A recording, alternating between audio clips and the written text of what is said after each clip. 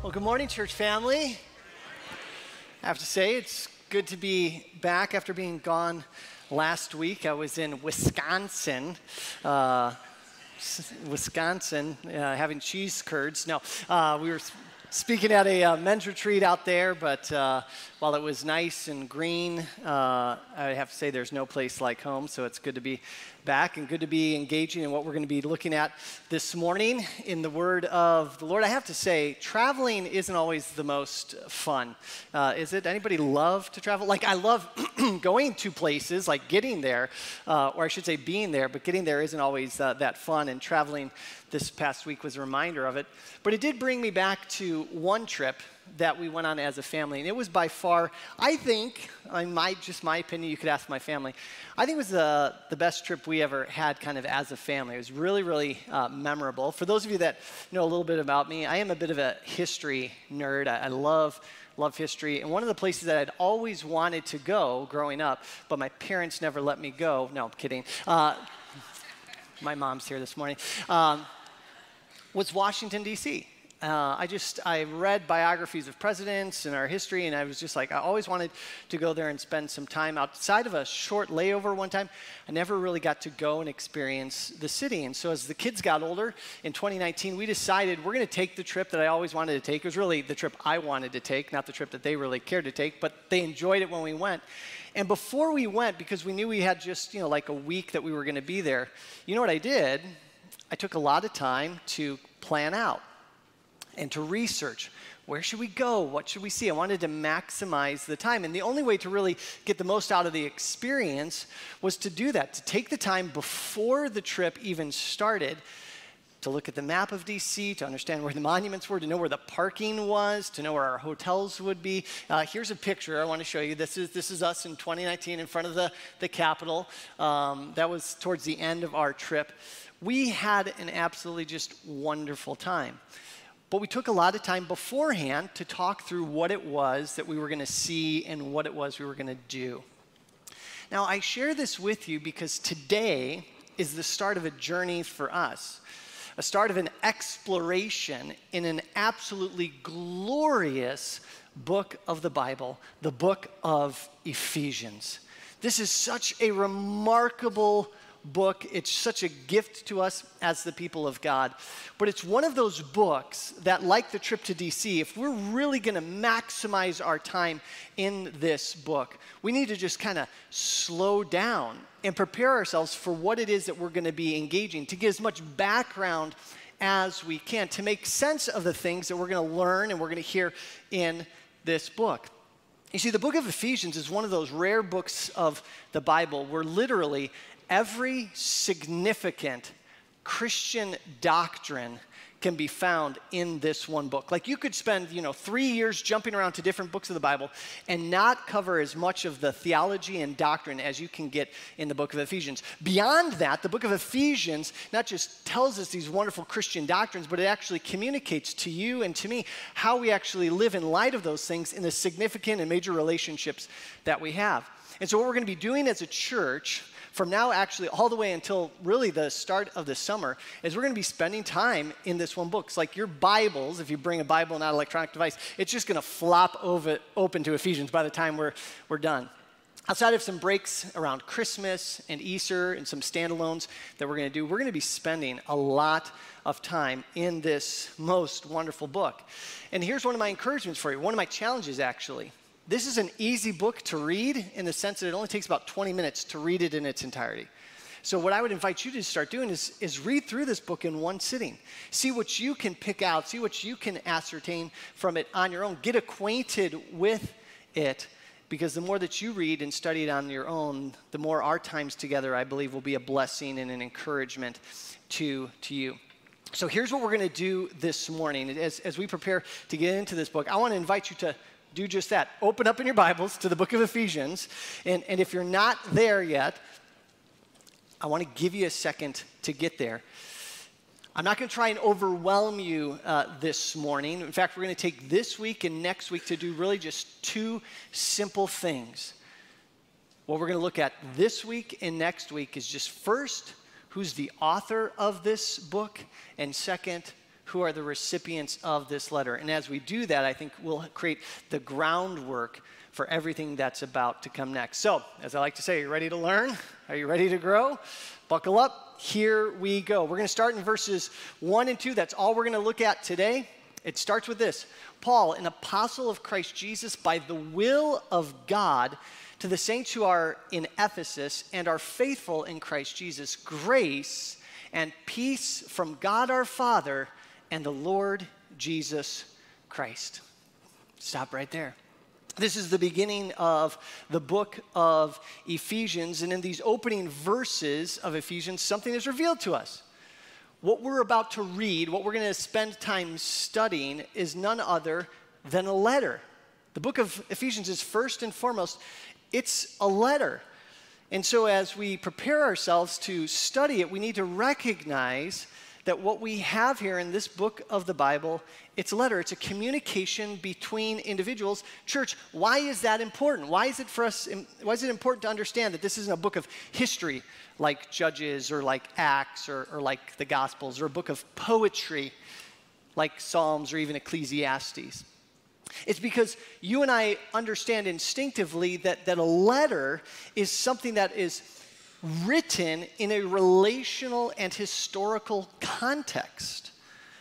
So when you understand that the book of Ephesians is a letter, you have to think to yourself, okay, this is something that wasn't written in a vacuum. It was something that was written at a specific time and place in history, and that matters. And it was also written to very specific people. It's relational in nature. I was reflecting as I was preparing this week, thinking back to when Hannah and I were first friends. This was way back in the olden days. In fact, text messaging didn't even exist. We didn't even have cell phones when we started dating. Like that you couldn't, there was no free mobile minutes. So one of the things that we did was we would write letters to each other. And then we eventually started dating, and we wrote more letters to each other. And then we got engaged, and we wrote more letters to each other because we were separated by distance. Now, the letters that we wrote to each other when we were first just friends were a lot different than the letters that we wrote to each other when we were engaged. In fact, if you read one of our letters when we were just friends, and you saw that, oh, Dave's writing to Hannah, and you read one of those letters, and you knew today that we were actually married, and somebody said, Dave just wrote this letter to Hannah yesterday, you'd say, no, he didn't. Look at how they're talking to one another. This isn't a guy that's married to this woman. It appears like he hardly even knows her. Time and place, context and relationship. Our letters changed over time because relationships change over time. If you come to the book of Ephesians, you don't understand that it's a letter. You're going to think that it's something that was just written in a vacuum, when in reality, it's a personal communication between one individual and its recipients. But who was it that wrote it? Who were the recipients? Well, today, as I said, we're going to look at who the author of this book was. It starts in verse 1. Did you see it? Paul, an apostle of Christ Jesus by the will of God. When we write letters, where do we typically put our names in our letters? Do we put them at the beginning? No, we put them at the end. In the ancient world, they started their letters with addressing themselves as the author. And in this case, we see that the human author of the letter to the Ephesians was none other than a man by the name of Paul. Now, did you notice what I just said there? The human author of this letter is who? Paul. Do you know why I say the human author of this letter is Paul? Because before we even look at who this man was, we want to understand and we want to know and ultimately believe that every book of the Bible, every sentence, paragraph, every word ultimately has a divine author. You see, the true author of Ephesians and the entirety of this book is none other than God. It's why we started our scripture reading with 2 Timothy 3:16 through 17. If we're going to understand what we're reading here, we just don't want to take it as a letter from two individuals, because if it's just a letter from two individuals or one individual to another, you and I can look at it and say, well, what does it really matter to you and me? Like, why should we even care about this letter? We should care about this letter because it was a letter that was ultimately inspired by God. Look at 2 Timothy 3:16 and 17.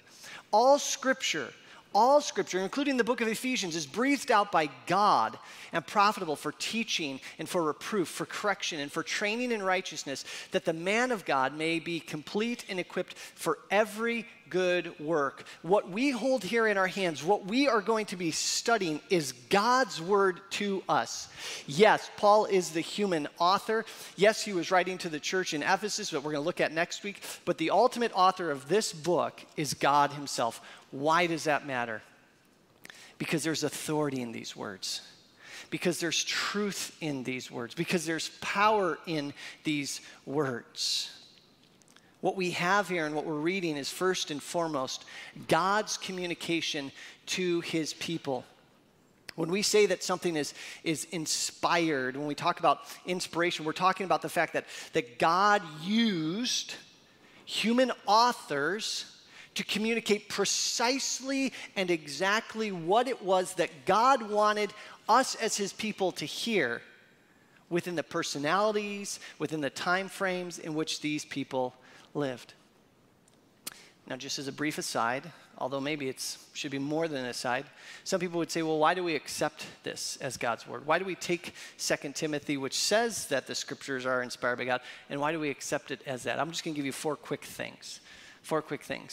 Number one, when you read the Old Testament, there are very clearly and specifically in the prophets, for example, places where it literally says, "Thus saith the Lord." The Old Testament is full of sections where God is saying, I am speaking.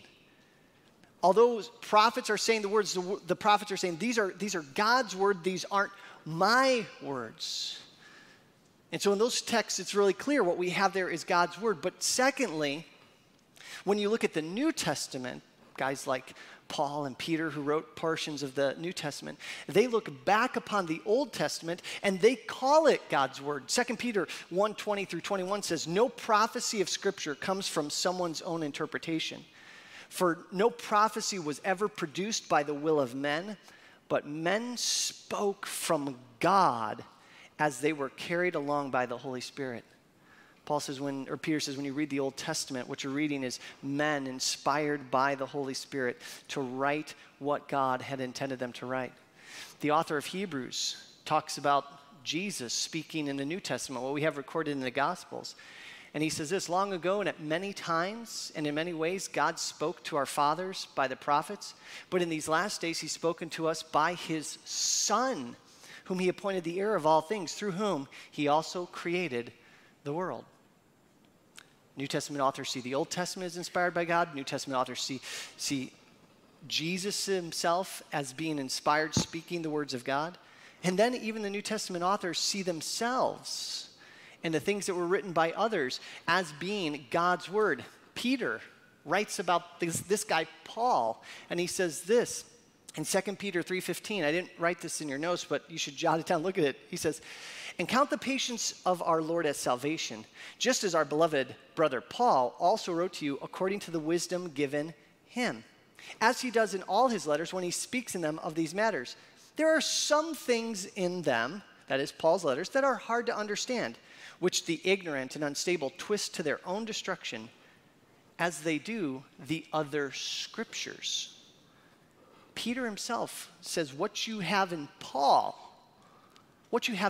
is Scripture, on par with what we see in the Old Testament. So church, anytime we come to the Word of God, anytime we come to a letter like this, while we acknowledge that there is a human author, first and foremost, we recognize that the ultimate author, the divine author, is none other than God himself.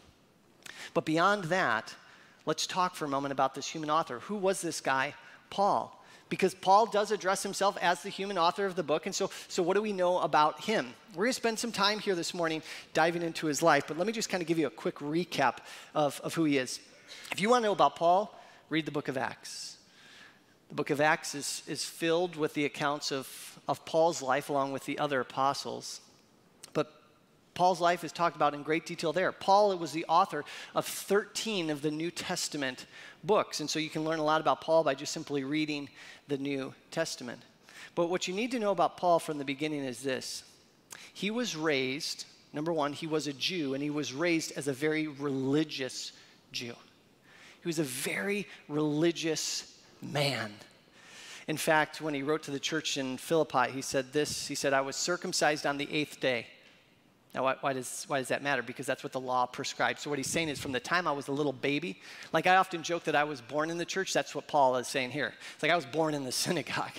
I was circumcised on the 8th day of the people of Israel, the tribe of Benjamin, a Hebrew of Hebrews. He says, as to law, I was a Pharisee. That's who this author is. He's this very religious man. He grew up as a very religious Jew, as a teacher of the people of God. But now look at the very first verse. While Paul was this very religious Jew, someone who was counted as a Pharisee, when he tells the believers in Ephesus who he is, when he identifies himself, look back at verse 1.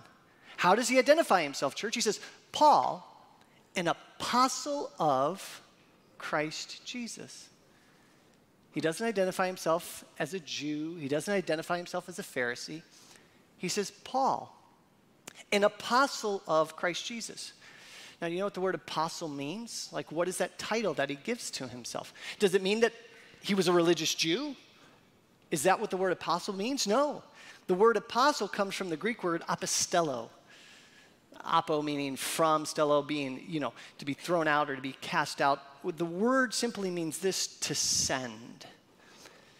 It was a word that was almost used exclusively in religious circles, and it was used by Paul to identify himself as someone who was an envoy of or an ambassador of someone else. An apostle was one sent as an ambassador or representative.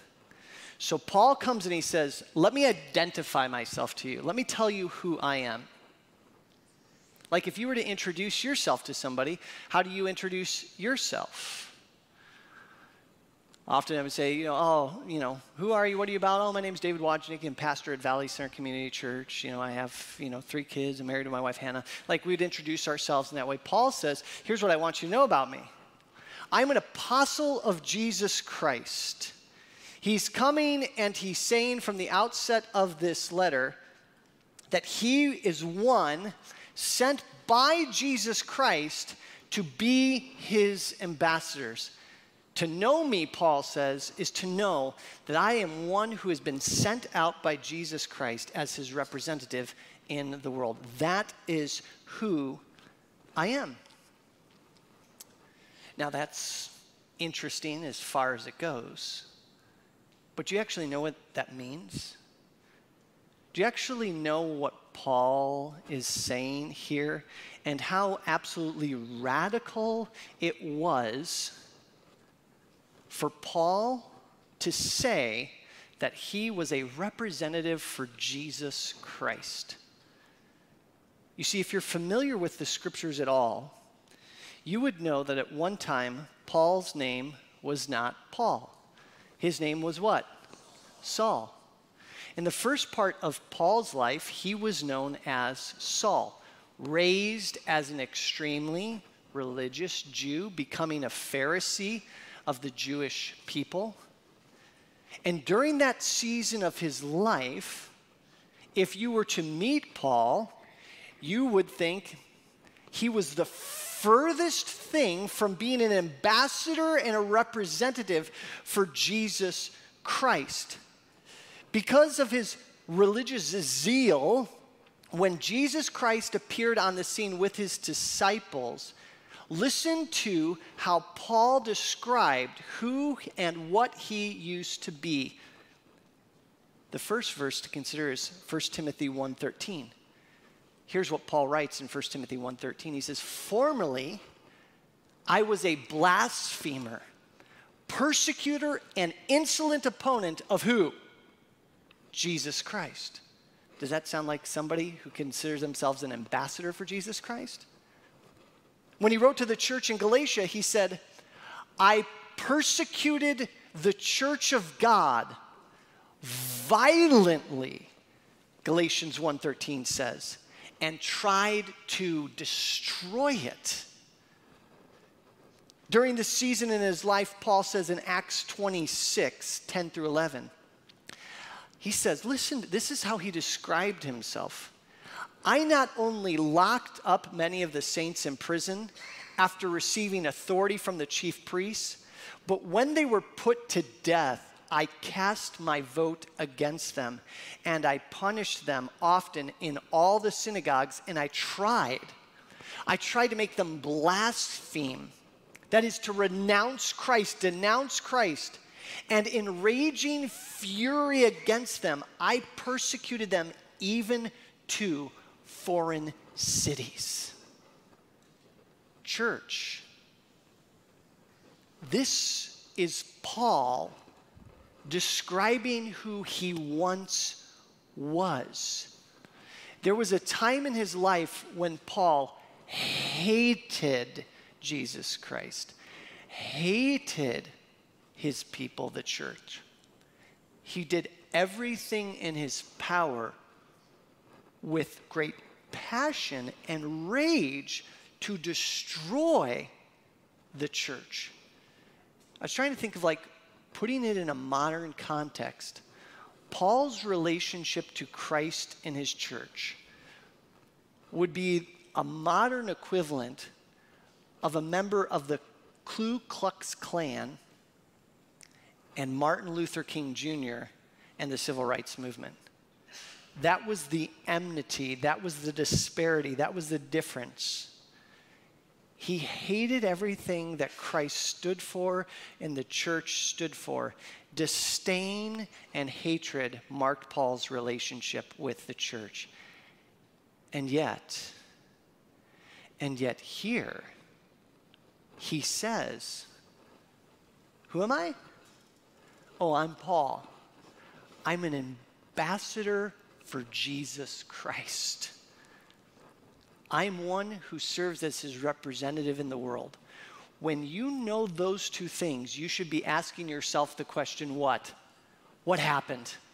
What on earth changed to take a man like Paul who hated the church and made him the greatest supporter of, and in his mind, someone who was charged with now representing Jesus Christ rather than tearing him down? And church family, there are two things that we now need to look and see that explain to us what exactly happened.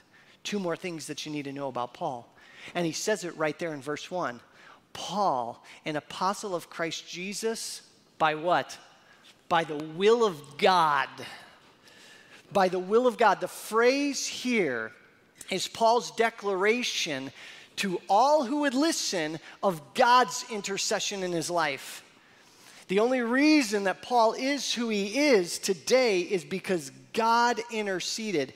Paul did not make himself an ambassador for Christ. He did not choose this role or have anything to do with becoming an apostle. It was God, Paul understands it, who made him an apostle, who made him a representative, who appointed him to this role. It was God who took him from being a hater of Jesus to a follower of Jesus.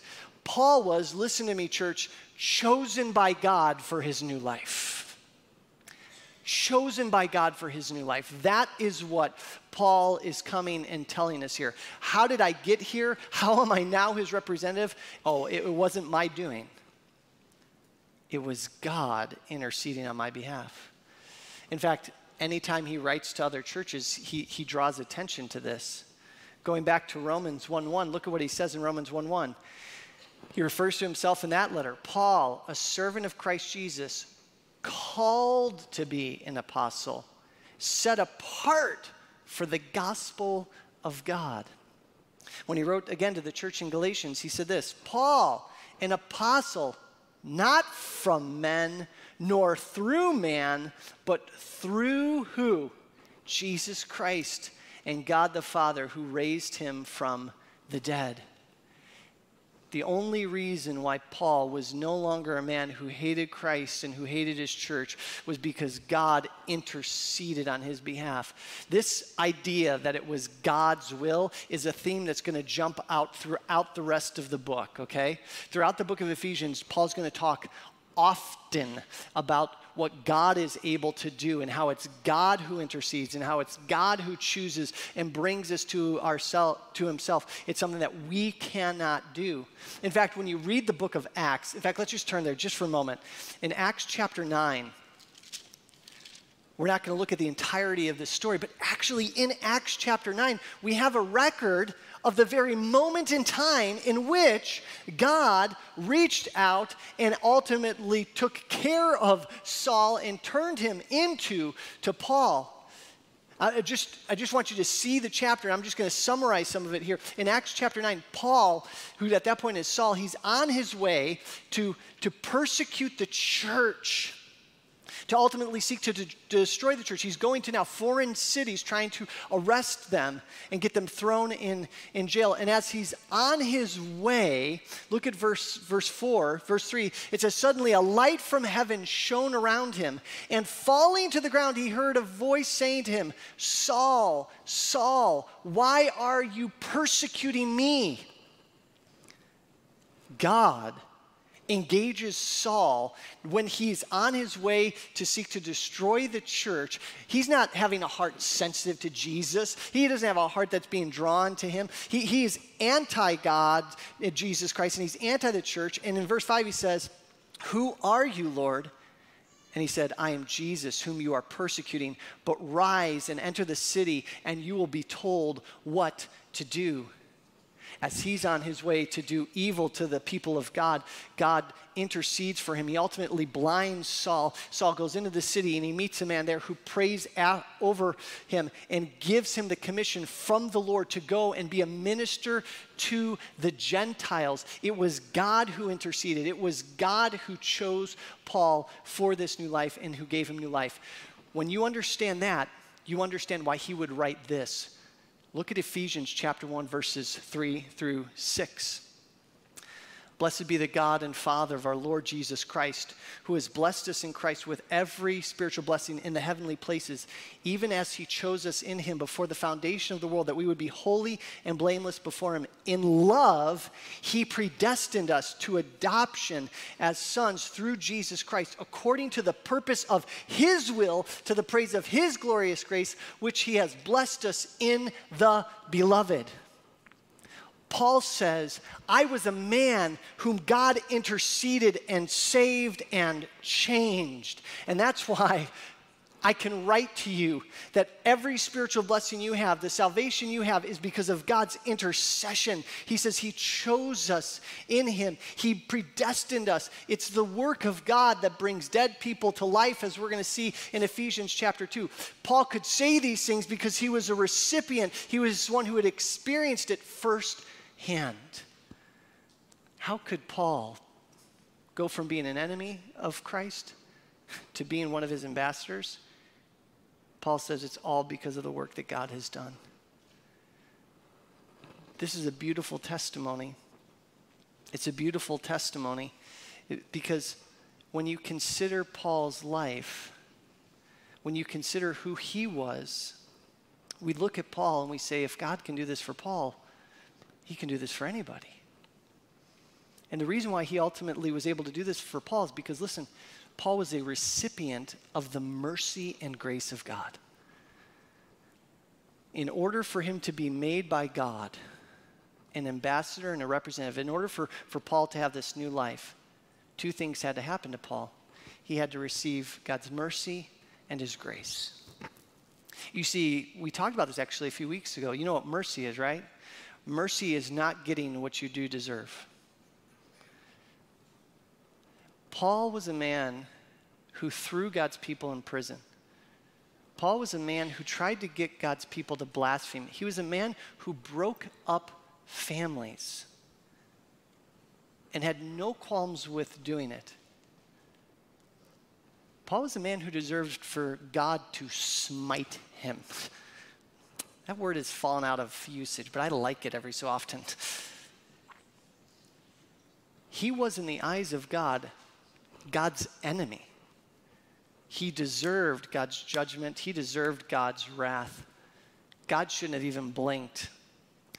You see, and make no mistake, God knew exactly who Paul was, right?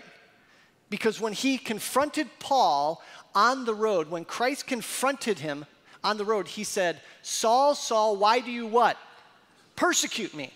It wasn't like God's like, who's that guy? Oh, that's Paul. I wonder what he's like. He knew exactly who he was. And so what does God do? He shows his mercy. He does not give Paul what he deserves. Instead, he bestows upon Paul forgiveness. Paul, I know who you are fully. I know what you've done. It's not hidden from me. And yet I'm not going to hold it against you. I'm not going to hold it against you because that's the reason why my son, Jesus Christ, died. It's so that sinners, enemies, could ultimately be turned into sons and daughters. It's why when he would write to the Romans, he would say, while we were still enemies of God, God ultimately saved us. It's why in Ephesians chapter 4:32, he'll write these words. Be kind to one another, tender-hearted, forgiving one another, as in Christ God forgave you. See, when Paul writes those words, those aren't empty words for Paul. When he's saying, be kind to one another, be tender-hearted towards one another, forgive one another as God in Christ forgave you, those weren't theoretical words for Paul. Paul knew that he deserved the wrath of God. He deserved judgment. He had harmed Christ and Christ's people, and yet God said, I'm showing you mercy. I'm forgiving you, Paul. And Paul says, man, if you've received a forgiveness like that, if you've received mercy for like that, how can we not be merciful to each other? Paul, an apostle of Christ Jesus by the will of God. What does that mean? Well, yeah, Paul was the author. But what it means is that this was a man who entered into a new life by the action of God upon him, and God showed him mercy. Don't just skip past this one little verse and think it's just a salutary introduction. No, this is Paul actually communicating the testimony of his life. But Paul wasn't just a man who received mercy from God. The fact that he was now an apostle, given a ministry, indicates that he had received the grace of God. Grace, in its differentiation from mercy, is receiving what you do not deserve. It's one thing for him to receive forgiveness. He didn't need that. He shouldn't have received that forgiveness. But now what does God do with him?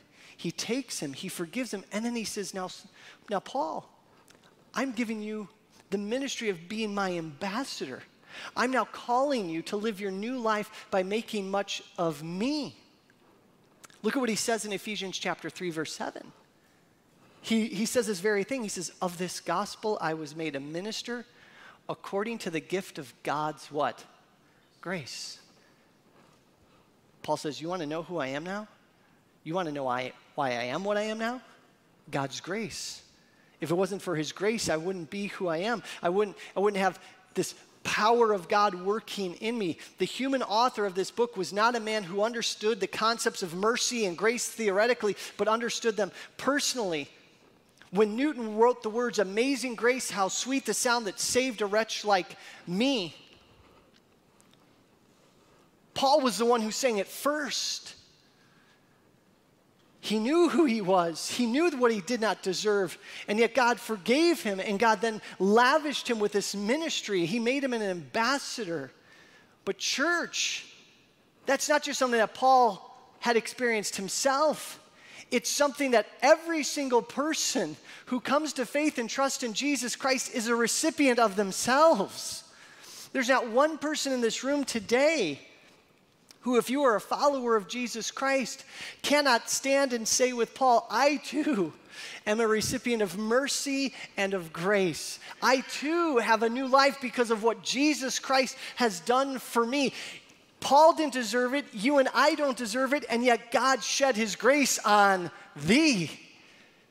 And this is this beautiful message that we see just in this introduction, that as we look at Paul's life and how it proclaims a testimony of God's grace and mercy, church, we too can say the same. And you want to know how transformative this is? You want to know how transformative it was for Paul to have experienced this grace and mercy? Do you know where he was writing this letter from?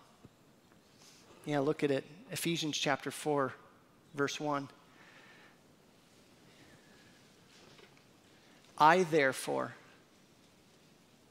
a prisoner for who? The Lord. I'm a prisoner here, he says. Now look at what he says next. I'm a prisoner. It's not worth it. Chuck it. Don't do it. It's too difficult. He says, no, I, therefore, a prisoner of the Lord, urge you to walk in a manner worthy of the calling to which you have been called. Paul says, I was made an ambassador. Who's he saying has also been made ambassadors? We are. With all humility and gentleness, with patience, bearing with one another in love. Paul doesn't say give it up. He says, even though I am a prisoner because of this now, I want to see you continue on. I want to continue on. Just because I'm in prison doesn't mean it's not worth it. Just because I'm in prison doesn't mean it's not true. In fact, look at what he says at the end of the letter. In Ephesians chapter 6, verses 18 through 20. He encourages them. He says, listen, to that end, keep alert with all perseverance, making supplication for all the saints. Verse 19, and also pray for me that words may be given to me in opening my mouth boldly to proclaim the mystery of the gospel, for which I am an ambassador in chains, that I may declare it boldly as I ought to speak.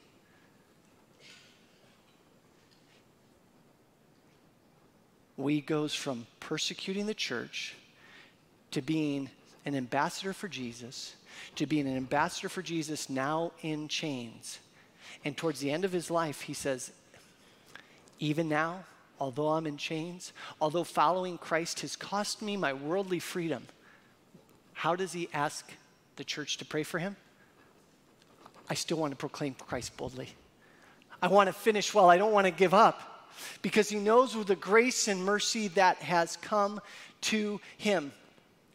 In fact, in chapter 3, when Paul offers up a prayer for the Ephesians church, he desires for them, he prays, to know the love of Christ, and he prays that they would know more deeply the love of Christ because he knows what that love has done for him. When he talks about God's will in choosing people and making them his people, Paul's like, I'm exhibit A of how God can intercede and to save. Paul was a man who knew grace and mercy in abundance, and he wanted everyone to know about it. And even if the grace and mercy of God made him a prisoner in the world's eyes, he said, I won't forsake it. And so why spend so much time talking about all of this and talking about Paul? Because I think there's two very simple takeaways. The first is this for us this morning. I alluded to this earlier, but it's worth repeating now, and it's in your notes. If Paul can receive God's grace and mercy, then no one is beyond God's ability to save. Can I get an amen to that? Let's try saying it all together here. If God can save someone like Paul, then no one is beyond God's ability to save. Amen? Amazing grace, how sweet the sound that saved a wretch like me. Some of you today here are testimonies of that. Some of you can say, oh, there was a time when. We were having a meeting with some of the newer members of the church, and we were getting to know one another and sharing testimonies. I tell you, one of the most powerful things that Christians can do is to share their testimonies with one another of how, what's your story? And you got a guy at a table like me who, like Paul, says I was circumcised on the 8th day, right? I grew up in the church, okay? I was born in the church. And then you have another brother or sister in the Lord who come in and says it took us a long time. And there was a lot of sin and there was a lot of heartache. Yet both, doesn't matter, are illustrations of God's ability to save. And so, as a church, first, I just wonder, who in your life, that neighbor, that friend, that coworker, if you looked at them today, you'd think, that's a Saul. Is there somebody in your life that you think they're beyond God's ability to save? God's word comes to us and says, look at the life of Paul. No one is beyond God's ability to save. Because anyone who's saved is saved by what? The grace and mercy of God. It's not because of what we do. Would you consider with me praying more fervently for those people in your life that you think are far off? Because as we're going to see later in the book of Ephesians, those who are far off, guess what God does? He draws them near. Who is it? Maybe you here today are hearing this message and you're thinking, I just came here because I needed a place to just come. I feel distant from God. I'm telling you, God is not so far off that by his grace and mercy, he can't save and deliver. Believe on the Lord Jesus Christ and you too can be saved. But it won't be because of what you've done. It's because God has shed grace and mercy on you. Second and final thing, if Paul can be used by God, guess what? Anyone can be used by God. If Paul can be used by God, someone who is an enemy of God, someone who actually persecuted the church, if God can use a man like Paul, God can use anyone. Paul was a big proponent of this. In fact, God, being God, inspired Paul to write 1 Corinthians chapter 12, Romans chapter 12. Do you know what 1 Corinthians chapter 12 is about? It's about how we are all made a part of the body of Christ and how each and every person is given a purpose and a role within the body of Christ, and how every single person has a place and is to be used by God regardless of what they think about themselves. Somebody would say, well, because I'm not an eye, I can't be used because I'm not an ear. And God says, no, if I can use somebody like Paul, I can use anybody. Because it's not about what you can do, it's about what I can do. In fact, Paul would write in 1 Timothy chapter 1, verse 15. I love this. Listen to this, church. The saying is trustworthy and deserving of full acceptance that Christ Jesus came into the world to save sinners, of which I am the foremost. Paul says, you want to sum up my life? You want to know who I am? This is who I am. I am a man whose life is a testimony that no one is beyond God's ability to save and no one is beyond God's ability to use. Do you believe those things? The very first verse of the book of Ephesians invites you to believe them, to know them, and to walk in them. Let's pray together. Lord,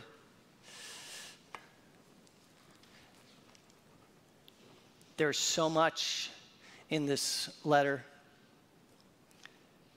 because, Lord, there's so much in you.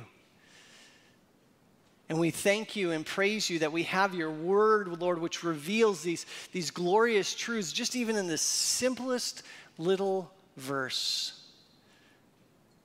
That, Lord, when we take the time to sit back and to really examine what you are communicating, Lord, there is so much there.